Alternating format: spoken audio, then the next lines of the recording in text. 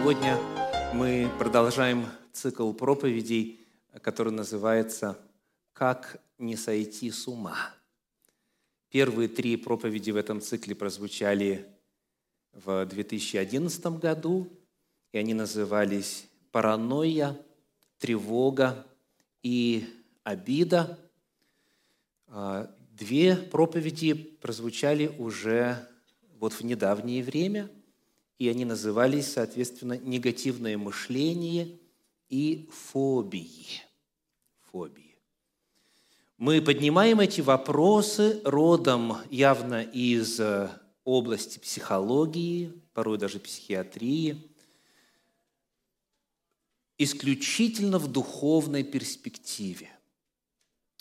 То есть речь идет о том, чтобы посмотреть на эти негативные, смертельные эмоции сквозь призму Священного Писания, Библии, Слова Божия. Многие из нас, к сожалению, в той или иной мере несут бремя негативных, разрушающих, смертоносных эмоций. На протяжении долгих лет, на протяжении многих десятилетий, не зная, что Господь в Священном Писании и в истории нашей земли, в истории спасения уже давно обеспечил многие ресурсы для того, чтобы нам жить жизнью с избытком, жизнью радостной, жизнью полноценной. Сегодня я хочу говорить на тему «Чувство вины». Чувство вины. Это название сегодняшней проповеди, 6-й по счету в этом цикле. И мы будем поднимать духовные измерения этого явления – чувство вины. Итак, в самом начале вопрос. Знаете ли вы, что такое вина? На собственном опыте. Знаете ли вы, что означает мучиться виной? Если кто не уверен, вот определение. Я прочитаю сегодня 2 определения этому термину из философской энциклопедии. Первое. Вина – это состояние человека, обусловленное нарушением им долга, требований, обязанностей, накладываемых законом, соглашением, договоренностью с кем-либо или самим собой. Это определение раскрывает причины чувства вины. Каковы причины? Нарушение долга, требований, обязанностей, закона, соглашения или каких-то требований, которые человек сам к себе предъявляет. Это причина, вот откуда вина появляется, нарушение каких-то законов, которые человек считает важными, нужными, значимыми, абсолютными. Второе определение из энциклопедического словаря по психологии и педагогике. Вина – это аффективное состояние, характеризующееся проявлением страха, угрызений совести и самоупреков, ощущением собственного ничтожества, страдания и потребности в раскаянии. Это определение говорит о том, что чувствует, что переживает человек, находясь в состоянии вины. Еще раз, это страх, угрызение совести, самоупреки, ощущение собственного ничтожества, страдание и потребность в раскаянии. Вот стандартные определения вины с точки зрения причин появления этого состояния, с точки зрения ощущения. Итак, вновь вопрос. Кто из вас это когда-то испытывал? Знаете ли вы, что такое вина? У кого из вас сейчас есть чувство вины? Кого гложет чувство вины? Вот прямо в этот момент. Вы сожалеете о том, что сказали что-то, сделали что-то? посмотрели так или по-другому, как-то что-то нарушили из того, что почитаете нравственным абсолютом. И следствие это вся гамма негативных эмоций. Вот хотя бы коротко определение вины в русском языке. И вот когда мы с вами начинаем разговор на тему чувства вины в контексте библейского откровения, важно сразу же сказать, что согласно Библии и согласно специалистам, чувство вины по своей природе, по своему происхождению и протеканию может быть двух видов. Может быть, кто-нибудь подскажет, какие два вида чувства вины существуют?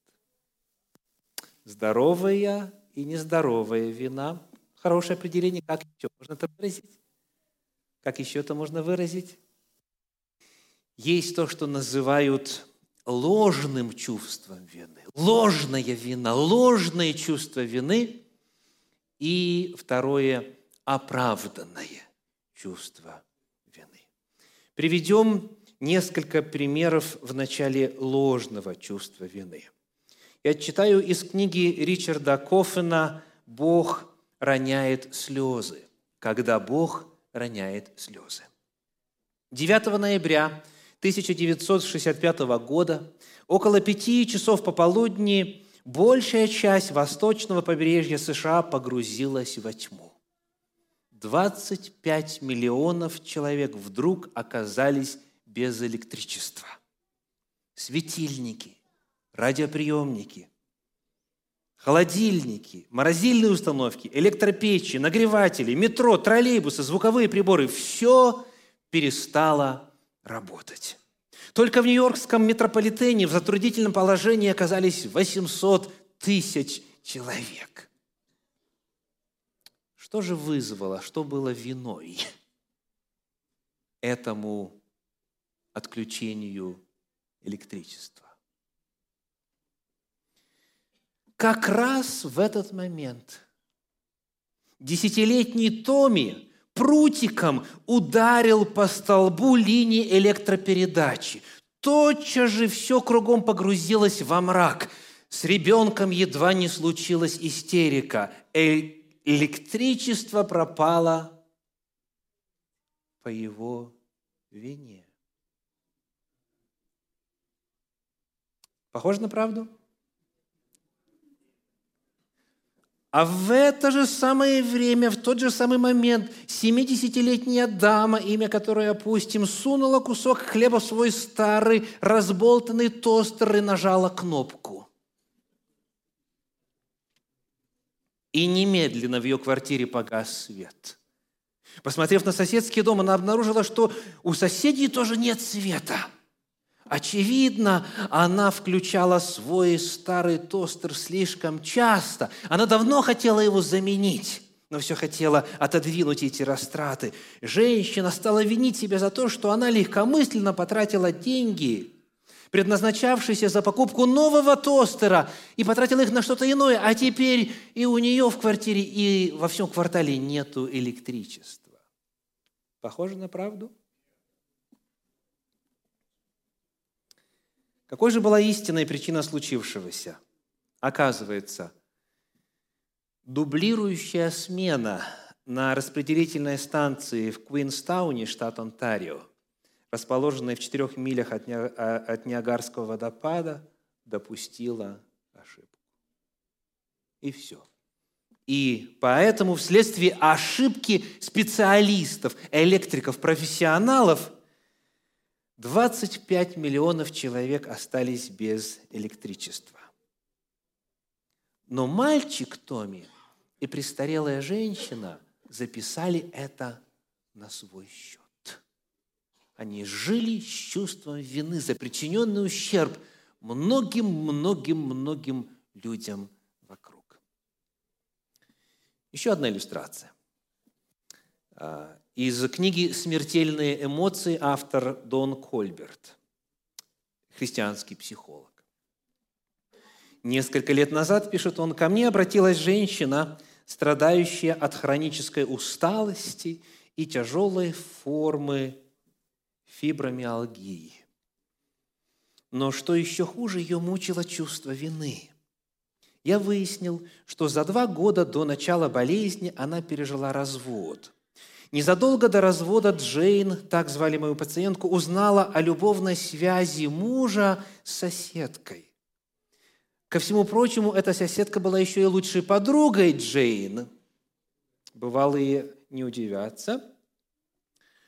И измена вскрылась самым неожиданным образом. Муж подруги первым узнал, что жена ему изменяет. Он пришел в дом к Джейн, набросился на ее мужа и задал ему такую взбучку, что тот на 2 недели попал в реанимацию. Джейн, любящая и заботливая жена, навещала мужа каждый день. Ей было и невдомек, что стало причиной сурового избиения. Однажды, придя в больницу, она обнаружила, что мужа уже выписали. Джейн спросила у медсестер, куда тот направился. В ответ она услышала, что за ним приехала его подруга. И только тут Джейн прозрела. В ее голове сложилась целостная картина. Какой же униженной и оскорбленной она себя почувствовала. Кто виноват в развале семьи? Кто виноват в измене? Автор дальше пишет: но вместо того, чтобы осознать, что ее муж поступил низко и подло, Джейн взяла всю вину на себя. Она сказала мне, пишет специалист, что если бы она была более привлекательной, то ее муж не увлекся бы хорошенькой соседкой. Как вам? Дорогие, если вам кажется, что это истории исключительные, вы глубоко ошибаетесь. За годы служения людям в церкви и вне церкви я встретил сотни людей с подобными историями, которые живут с чувством вины годы и десятилетия. И когда начинаешь разбираться, а что же произошло, в чем в действительности вина, вот я слышу подобные истории. Человек приписывает себе ответственность за то, за что на самом деле не несет ответственности. Вот это иллюстрация ложного чувства вины. Но организм наш не знает, что это ложное чувство вины. Наша нервная система не разбирается, наш мозг не реагирует, наше тело, внутренние органы и так далее, они реагируют так, как будто это реальная вина, как будто человек на самом деле виноват. И приходят психические расстройства, приходят затем физиологические заболевания, и многие преждевременно умирают, потому что живут сложным чувством вины. Можете ли вы вспомнить из Священного Писания какие-то примеры, показывающие преувеличенное, гипертрофированные чувства вины? Когда кто-то чувствовал, что он виноват, а на самом деле это было довольно спорное состояние. Я хочу сегодня хотя бы один пример показать. Это у нас 1 книга Царств, 24 глава, первые 5 стихов. 1 книга Царств, 24 глава, первые 5 стихов. «И вышел Давид оттуда, и жил в безопасных местах Эн-Гади. Когда Саул возвратился от филистимлян, его известили, говоря: вот Давид в пустыне Эн-Гади. И взял Саул 3000 отборных мужей из всего Израиля и пошел искать Давида и людей его по горам, где живут серны». Скажите, чем Давид, какой виной Давид навлек на себя такую немилость Саула, царя? Тем ли, что убил филистимлянина? Тем ли, что одержал много побед над врагами? Тем ли, что неоднократно спасал страну от завоеваний? Чем? Ответ – ничем. Но он скитался многие годы в пещерах, в лесах, у неприятеля, потому что Саул хотел его уничтожить во что бы то ни стало. И вот один из случаев, когда они встретились. Читаем дальше. и пришел к загону овечьему при дороге. Там была пещера, и зашел туда Саул для нужды. Давид же и люди его сидели в глубине пещеры. И говорили Давиду люди его: «Вот день, о котором говорил тебе Господь. Вот я предам врага твоего в руки твои, и сделаешь с ним, что тебе угодно». Давид встал и тихонько отрезал край от верхней одежды Саула. Но после сего больно стало сердцу Давида, что он отрезал край от одежды Саула. Ну, как вам кажется? Чувство вины было реальным или гипертрофированным? Сравните. Сравните человека, который хочет тебя понапрасну уничтожить, а ты отрезал край одежды. Для чего? Чтобы потом продемонстрировать ему, сказать: господин мой царь, посмотри на свою одежду и посмотри, что у меня в руках. Посмотри, у меня нет к тебе никаких злых мыслей, по отношению к тебе нет никаких злых намерений. Реакция Давида, безусловно, гипертрофирована. Он ничего плохого Саулу не сделал, кроме как воспользовался частью его одежды в качестве знака.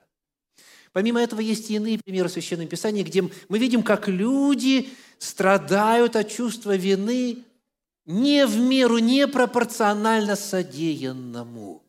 То есть эта проблема на страницах Священного Писания описана несколько раз. Мы можем привести много других примеров того, по какой причине и в каких ситуациях люди, живущие вокруг нас, возможно, кто-то из тех, кто слушает эту проповедь, живут сложным чувством вины. Например, распространена вина оставшегося в живых в катастрофе. Например, вас было 4 в автомобиле, вы попали в страшную автокатастрофу, 3 насмерть, а вы отделались царапиной.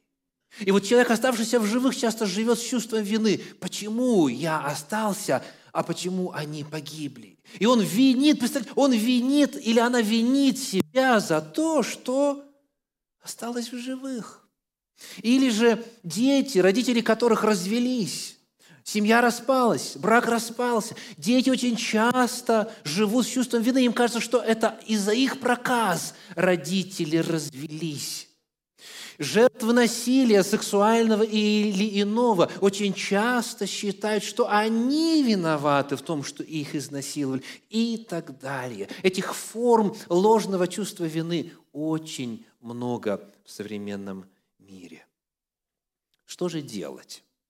Что же делать? Священное Писание говорит, вот вначале общий принцип. Книга Притчи, 7 глава, 15 стих. Притчи, 17 глава, 15 стих. Притчи 17, 15. Написано: «Оправдывающий нечестивого и обвиняющий праведного», давайте вместе прочитаем концовку, «оба мерзость пред Господом». Это очень сильное заявление. Тот, кто обвиняет праведного, то есть правдивого, невиноватого, совершает мерзость пред Господом. Если вы в отношении себя, себе в вину вменяете то, что не является реальной виной, вот что это есть? Это серьезный вопрос. Еще раз читаю. «Оправдывающий нечестивого и обвиняющий праведного оба мерзость пред Господом». Это общий принцип. А теперь чуть детальнее. Книга «Деяний апостолов», 25 глава, 11 стих. Пример апостола Павла. Вот как он реагировал. 25:11. Деяния апостолов, 25:11. «Ибо, — говорит апостол, — если я не прав и сделал что-нибудь достойное смерти, то не отрекаюсь умереть. А если ничего того нет, то никто не может выдать меня им. Требую суда Кесарева». То же самое Иисус Христос говорил, помните? «Если я сказал худо, покажи, что худо. А если хорошо, что ты бьешь меня?» Это базовый библейский принцип, отраженный в целом ряде примеров Священного Писания. Нет нужды, нет причины, нет никакого обоснования для того, чтобы записывать на свой счет то, в чем человек не виноват. Потому на практике это означает что? Тщательно. Если вы несете чувство вины, тщательно проанализируйте ситуацию. Вспомните как можно ярче все эти детали, что тогда было сделано, кто сделал, что было сказано, что вы делали, какие были обстоятельства. Часто спустя годы мы, взрослея, становясь более зрелыми личностно и духовно, мы начинаем видеть ситуацию более нюансно, более многогранно. И во свете этого нового опыта, новой информации можем понять, что нет, на самом деле это не была моя вина. Я понапрасну терзал себя долгие годы. Необходимо тщательно проанализировать все ситуации, все воспоминания, вызывающие у вас чувство вины, и выяснить, была ли вина на самом деле. Нужно выяснить, в действительности ли это так. Вы не найдете в Священном Писании ни одного призыва просить прощения за то, что ты не сделал. Нету необходимости, нету нужды, это крайне неправильно. Просить прощения за проступок, в котором вы не виновны. Ложное чувство вины очень губительно и является мерзостью пред Господом. Это искажение реальности, это искажение принципов справедливости. Потому, если вы испытываете чувство вины, первое, что надо задать, какой вопрос надо задать, что надо сделать, проверьте, обосновано ли оно, не является ли это чувство вины ложным. А чтобы это, в свою очередь, сделать, необходимо как можно хорошо и как можно лучше знать Божьи мерила нравственности. Как Бог определяет, кто виновен, а кто не виновен. И во свете изучения законов Божьих, Божьих слов, Божьих предписаний становится все кристально ясно, была вина или нет. Итак, вот груз вины. Многие несут этот груз вины как напрасно. Ложное чувство вины. Но есть, и эта ситуация, наверное, может быть, даже более распространенная, обоснованное чувство вины. Оправданное чувство вины. И оно присутствует тогда, когда человек сожалеет о конкретных нарушениях воли Божьей, о конкретных грехах своих. Давайте посмотрим на отрывочек из Священного Писания, это иллюстрирующий в 4 книге Царств, в 22 главе, стихи с 8 по 13. 4 книга Царств, 22 глава, стихи с 8 по 13. «И сказал Хилкия, первосвященник, Шафану писцу: книгу закона я нашел в доме Господнем. И подал Хилкия книгу Шафану, и он читал ее. И пришел Шафан, писец, к царю, и принес царю ответ, и сказал: взяли рабы твои серебро, найденное в доме, и передали его в руки производителям работ, приставленным к дому Господню. И донес Шафан, писец, царю, говоря: книгу дал мне Хилкия, священник. И читал ее Шафан перед царем. И когда услышал царь слова книги закона, то разодрал одежды свои, и повелел царь Хилкии священнику, и Ахикаму, сыну Шафанову, и Ахбору, сыну Михейну, и Шафану писцу, и Асаи, слуге царскому, говоря: пойдите, вопросите Господа за меня и за народ, и за всю Иудею о словах сей найденной книги, потому что велик гнев Господень, который воспылал на нас за то, что не слушали отцы наших слов книги сей, чтобы поступать согласно с предписанным нам». Вот иллюстрация того, как появляется подлинное, настоящее, оправданное чувство вины. К сожалению, в тот период истории народа Божия храм какое-то время был в пренебрежении, закон Божий был в пренебрежении, так что для царя фактически само наличие книги закона было чем? Удивлением, новостью. И он, когда услышал, Его реакция пока что он услышит это в первый раз в жизни. И он услышал и сразу разодрал одежды. Это знак траура, сокрушения, покаяния, знак горя. И он говорит: пойдите, вы просите Господа, потому что во свете этого теперь совершенно очевидно, что гнев Господень велик на нашу землю. Вот таким образом человек, знакомясь с законом Божьим, знакомясь с нравственными идеалами Божьими, начинает испытывать истинное, оправданное, реальное, обоснованное чувство вины. В Евангелии от Матфея в 26 главе стихи с 73 по 75 представляют нам пример уже из служения Иисуса Христа и Его близкого окружения. 26 глава, стихи с 73 по 75. «Немного спустя подошли стоявшие там и сказали Петру: точно и ты из них, ибо и речь твоя обличает тебя». Тогда он начал клясться и божиться, что не знает сего человека. И вдруг запел петух. И вспомнил Петр слово, сказанное ему Иисусом: «Прежде, нежели пропоет петух, трижды отречешься от меня». И вышед вон, плакал горько. Слезы Петра были выражением чего? Чувства вины. Чувство вины. Он вспомнил слова, он вспомнил заповеди Божьи. Любить Господа предписано как? Всею душою, всеми силами, всей жизнью своею. А он, боясь последствий, отрекся от Господа. Он нарушил волю Господню. И когда пришло осознание, тут же пришло всенахватывающее, всеобъемлющее чувство вины. Он вышед, плакал горько. Вот какая вина обоснована, вот в какой вине есть смысл. И смысл есть в ней, потому что она побуждает человека как-то решать эту проблему.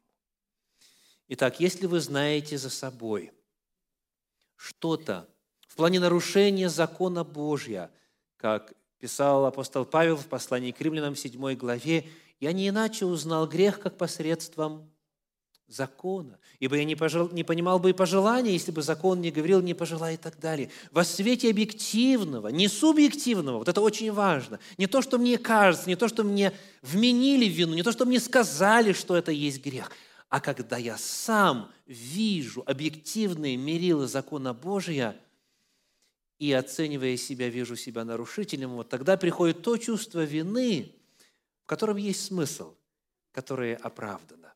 Что же делать в такой ситуации? Как быть с реальным чувством вины?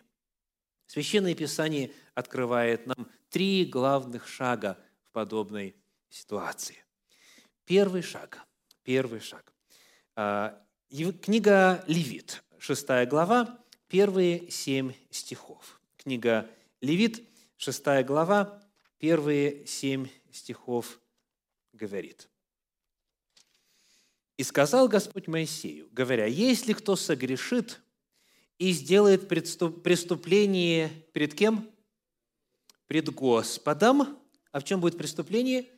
«И запрется пред ближним своим в том, что ему поручено, или у него положено, или им похищено, или обманет ближнего своего, или найдет потерянное и запрется в том, и поклянется ложно в чем-нибудь, что люди делают, и тем грешат, то, согрешив и сделавшись виновным, он должен возвратить похищенное, что похитил, или отнятое, что отнял, или порученное, что ему поручено, или потерянное, что он нашел, или, если он в чем поклялся ложно, то должен отдать сполна и приложить к тому 5-ю долю и отдать тому, кому принадлежит, в день приношения жертвы повинности. И за вину свою пусть принесет Господу к священнику в жертву повинности из стада овец овна без порока, по оценке твоей, и очистит его священник перед Господом, и прощено будет ему, что бы он ни сделал,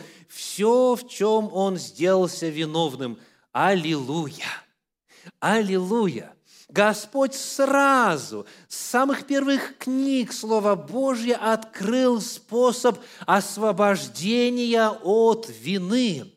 И если этот грех был согрешен в контексте или с вовлечением человека ближнего, то по отношению к человеку, во-первых, необходимо этот грех загладить. Да? Помните, как мы читали, написано, кто согрешит и сделает преступление перед Господом, выражающееся в чем? В преступлении, в грехе против ближнего. Поэтому первый шаг. Большинство грехов, подавляющее большинство грехов совершается против ближних. Согласны? Большинство грехов, которые делают люди, совершается против ближних. Большинство, подавляющее большинство. Поэтому первый шаг. Что нужно сделать, чтобы освободиться от вины? Необходимо загладить свою вину перед ближним. Как? Возместить причиненный ущерб. Возместить причиненный ущерб. Чуть дальше, в книге пророка Иезекииля, в 33 главе, в 15 и 16 стихе, об этом Господь скажет так. Иезекииля, глава 33, стихи 15 и 16. «Если этот беззаконник возвратит залог, за похищенное заплатит, будет ходить по законам жизни, не делая ничего худого, то он будет жив, не умрет. Ни один из грехов его, какие он делал, не помянется ему. Он стал творить суд и правду, он будет жив». Первое, что надо сделать, нужно возвратить, нужно восстановить, нужно примириться с ближним. Если был какой-то ущерб причинен, необходимо возместить, насколько это возможно. Нужно предпринять все усилия, чтобы попросить прощения, чтобы возместить причиненный урон. Господь Иисус Христос в Нагорной проповеди повторяет тот же самый принцип. Евангелие от Матфея, 5 глава, стихи 23 и 24. 5 глава, 23 и 24. «Итак, если ты принесешь дар твой к жертвеннику, да, то есть пришел Господу послужить, прежде чем попросить, прежде чем у Господа получить освобождение от вины, что сделай? Если принесешь дар твой к жертвеннику, и там вспомнишь, что брат твой имеет что-нибудь против тебя, оставь там дар твой пред жертвенником, и пойди прежде примирись с братом твоим, и тогда приди, принеси дар твой». Это повторение законов Торы. В день приношения, жертвоприношения, что нужно сделать? Возместить ущерб, примириться, восстановить взаимоотношения. Это первое, что нужно сделать, чтобы освободиться от вины. Второе. Возвращаемся снова к закону Божию, к Торе Господней, книга Левит, 5 глава, стихи 5 и 6. Книга Левит, 5 глава, стихи 5 и 6. «Если он виновен в чем-нибудь из сих и исповедается, в чем он согрешил, то пусть принесет Господу за грех свой, которым он согрешил, жертву повинности из мелкого скота, овцу или козу за грех, и очистит его священник от греха его». Итак, когда мы перед ближними загладили свою вину, примирились, попросили прощения, следующий шаг – проси у Господа. Дорогие, не путайте последовательность шагов. Миллиард гораздо вечером попросить прощения у Господа за то, что десяток ближних обидел. И спокойно ложаться спать, как будто бы от вины избавились. Вот это называется ложное избавление от реального чувства вины. Процедура прописана. Закон Божий открываете, пророков открываете, или апостольские писания – тот же самый принцип. Прежде реши вопрос с ближним. А потом иди к Господу. И когда пришел к Господу, что сделай? Два момента выражены здесь. Первое – исповедайся. Написано, он пусть исповедается, в чем он согрешил.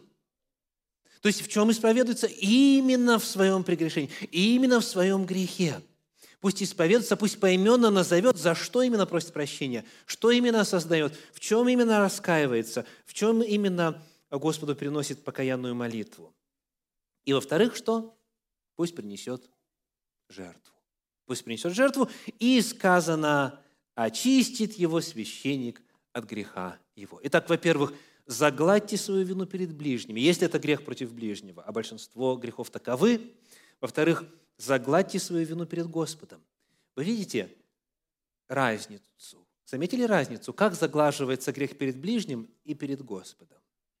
В чем разница? Господу ущерб возвращать не нужно. Заметили? Если согрешишь против Господа, допустим, заповедь о субботе нарушишь, или заповедь нарушишь, не делай себе кумира, не поклоняйся, или не произноси имя Господа Бога твоего напрасно, что ближних не касается, только пред Господом согрешил, как ты ему ущерб вернешь? Как? Мы должны это особо подчеркнуть, задать этот вопрос, задуматься и найти библейский ответ. Почему? Почему ущерб за грехи против Господа нет заповеди возвращать? Только против ближних. Некоторые из вас догадались. Аллилуйя! Аллилуйя! Итак, исповедание и жертва. Читаем из апостольских посланий. Первое послание Иоанна, 1 глава, 9 стих, 1 Иоанна 1:9. «Если исповедуем грехи наши, то Он, будучи верен и праведен, простит нам грехи наши и очистит нас от всякой неправедности», говорит оригинал. То есть, то же самое необходимо сделать. Необходимо исповедать, поименно назвать грехи свои перед Господом. И Он, будучи верен и праведен, Он, Агнец Божий, Господь Иисус Христос, Он простит нам грехи наши. Вот та жертва, на которую указывали все ветхозаветные жертвы, уже принесена. То же самое условие. Исповедание и жертва. Вот так мы заглаживаем грехи перед Богом. Итак, первое. Загладьте вину свою перед ближними, загладьте вину перед Господом, исповеданием и восприятием жертвы Агнца Божия Иисуса Христа. И, знаете, к сожалению, многие проповеди на этом заканчиваются. И некоторые скажут, как это, к сожалению, уже приблизительно пора. Да? К сожалению, потому что кое-что еще в духовном опыте должно иметь место, чтобы таки освободиться от вины. Что именно? Что именно? Третий шаг очень важный. Необходимо принять Божье прощение. Принять. Иными словами, поверить в то, что Бог тебя простил. По-другому говоря, простить самого себя. Вот с этим многие не могут справиться. Простить самого себя, приняв Божье прощение, поверив, что Бог тебя простил, если ты выполнил данные Господом условия.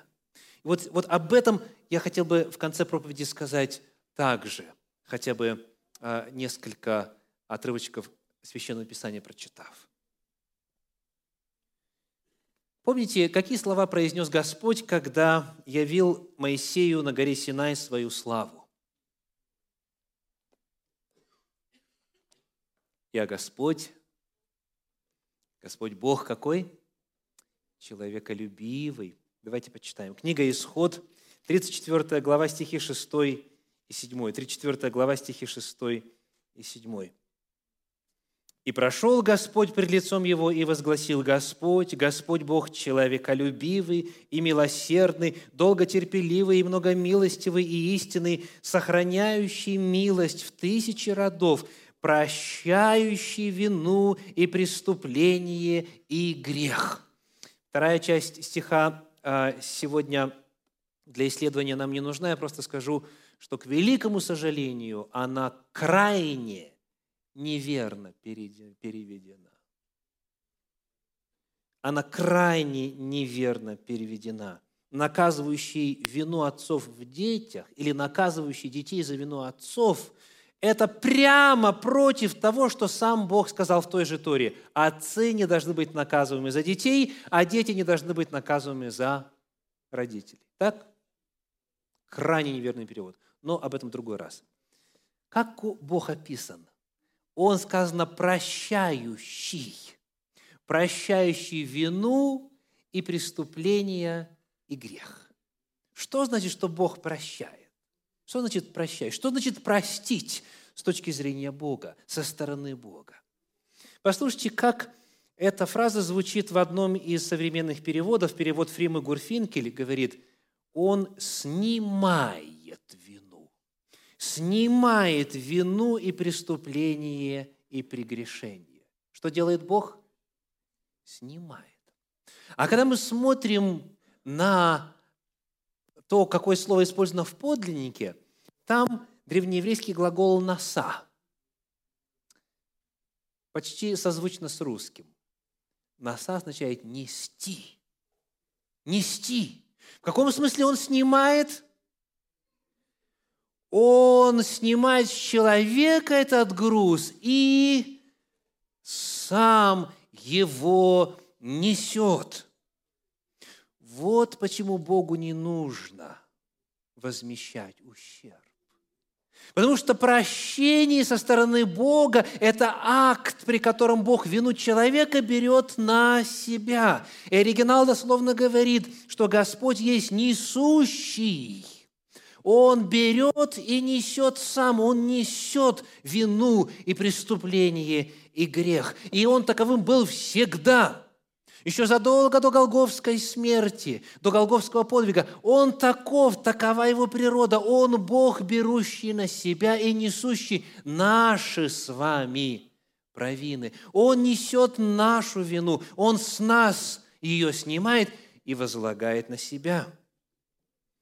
Книга пророка Исаии, 53 глава, стихи 11 и 12, расскажет о том, как это все воплотилось, как это действие реализовалось, как оно, видимо, было проиллюстрировано и осуществлено. Исайя 53 глава, стихи 11 и 12.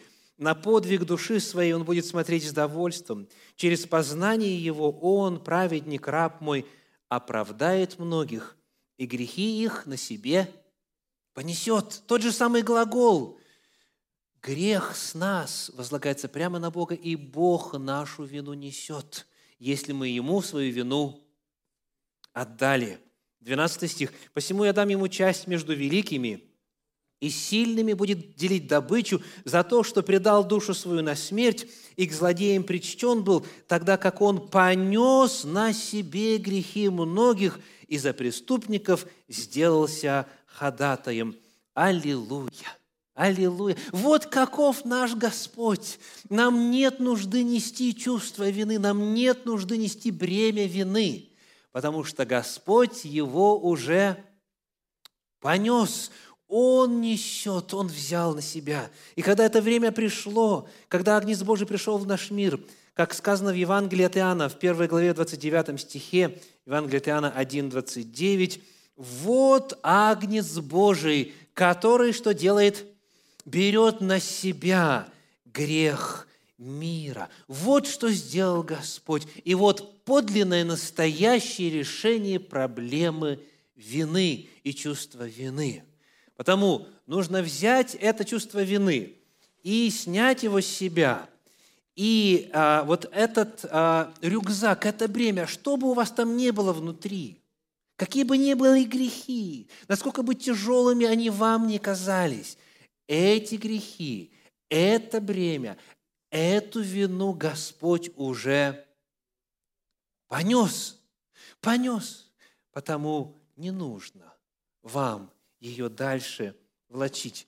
Будьте свободны, освободитесь от вины настоящим, подлинным образом. Не живите с этим удушающим, с этим отягчающим и, главное, смертоносным чувством. Никто из присутствующих не должен нести это. Лучше воспользоваться тем, что уже соделано в Господе Иисусе Христе. Потому, дорогие, не откладывая, переложите все свое бремя, всю свою вину, поименно исповедав свои грехи на Агнца Божьего, ибо Он эти грехи уже на себя возложил. И тогда мир Божий, который превыше всякого ума, и радость, и легкость наполнит ваше сердце во всей полноте. И тогда жизнь с избытком войдет в вашу жизнь. Аминь.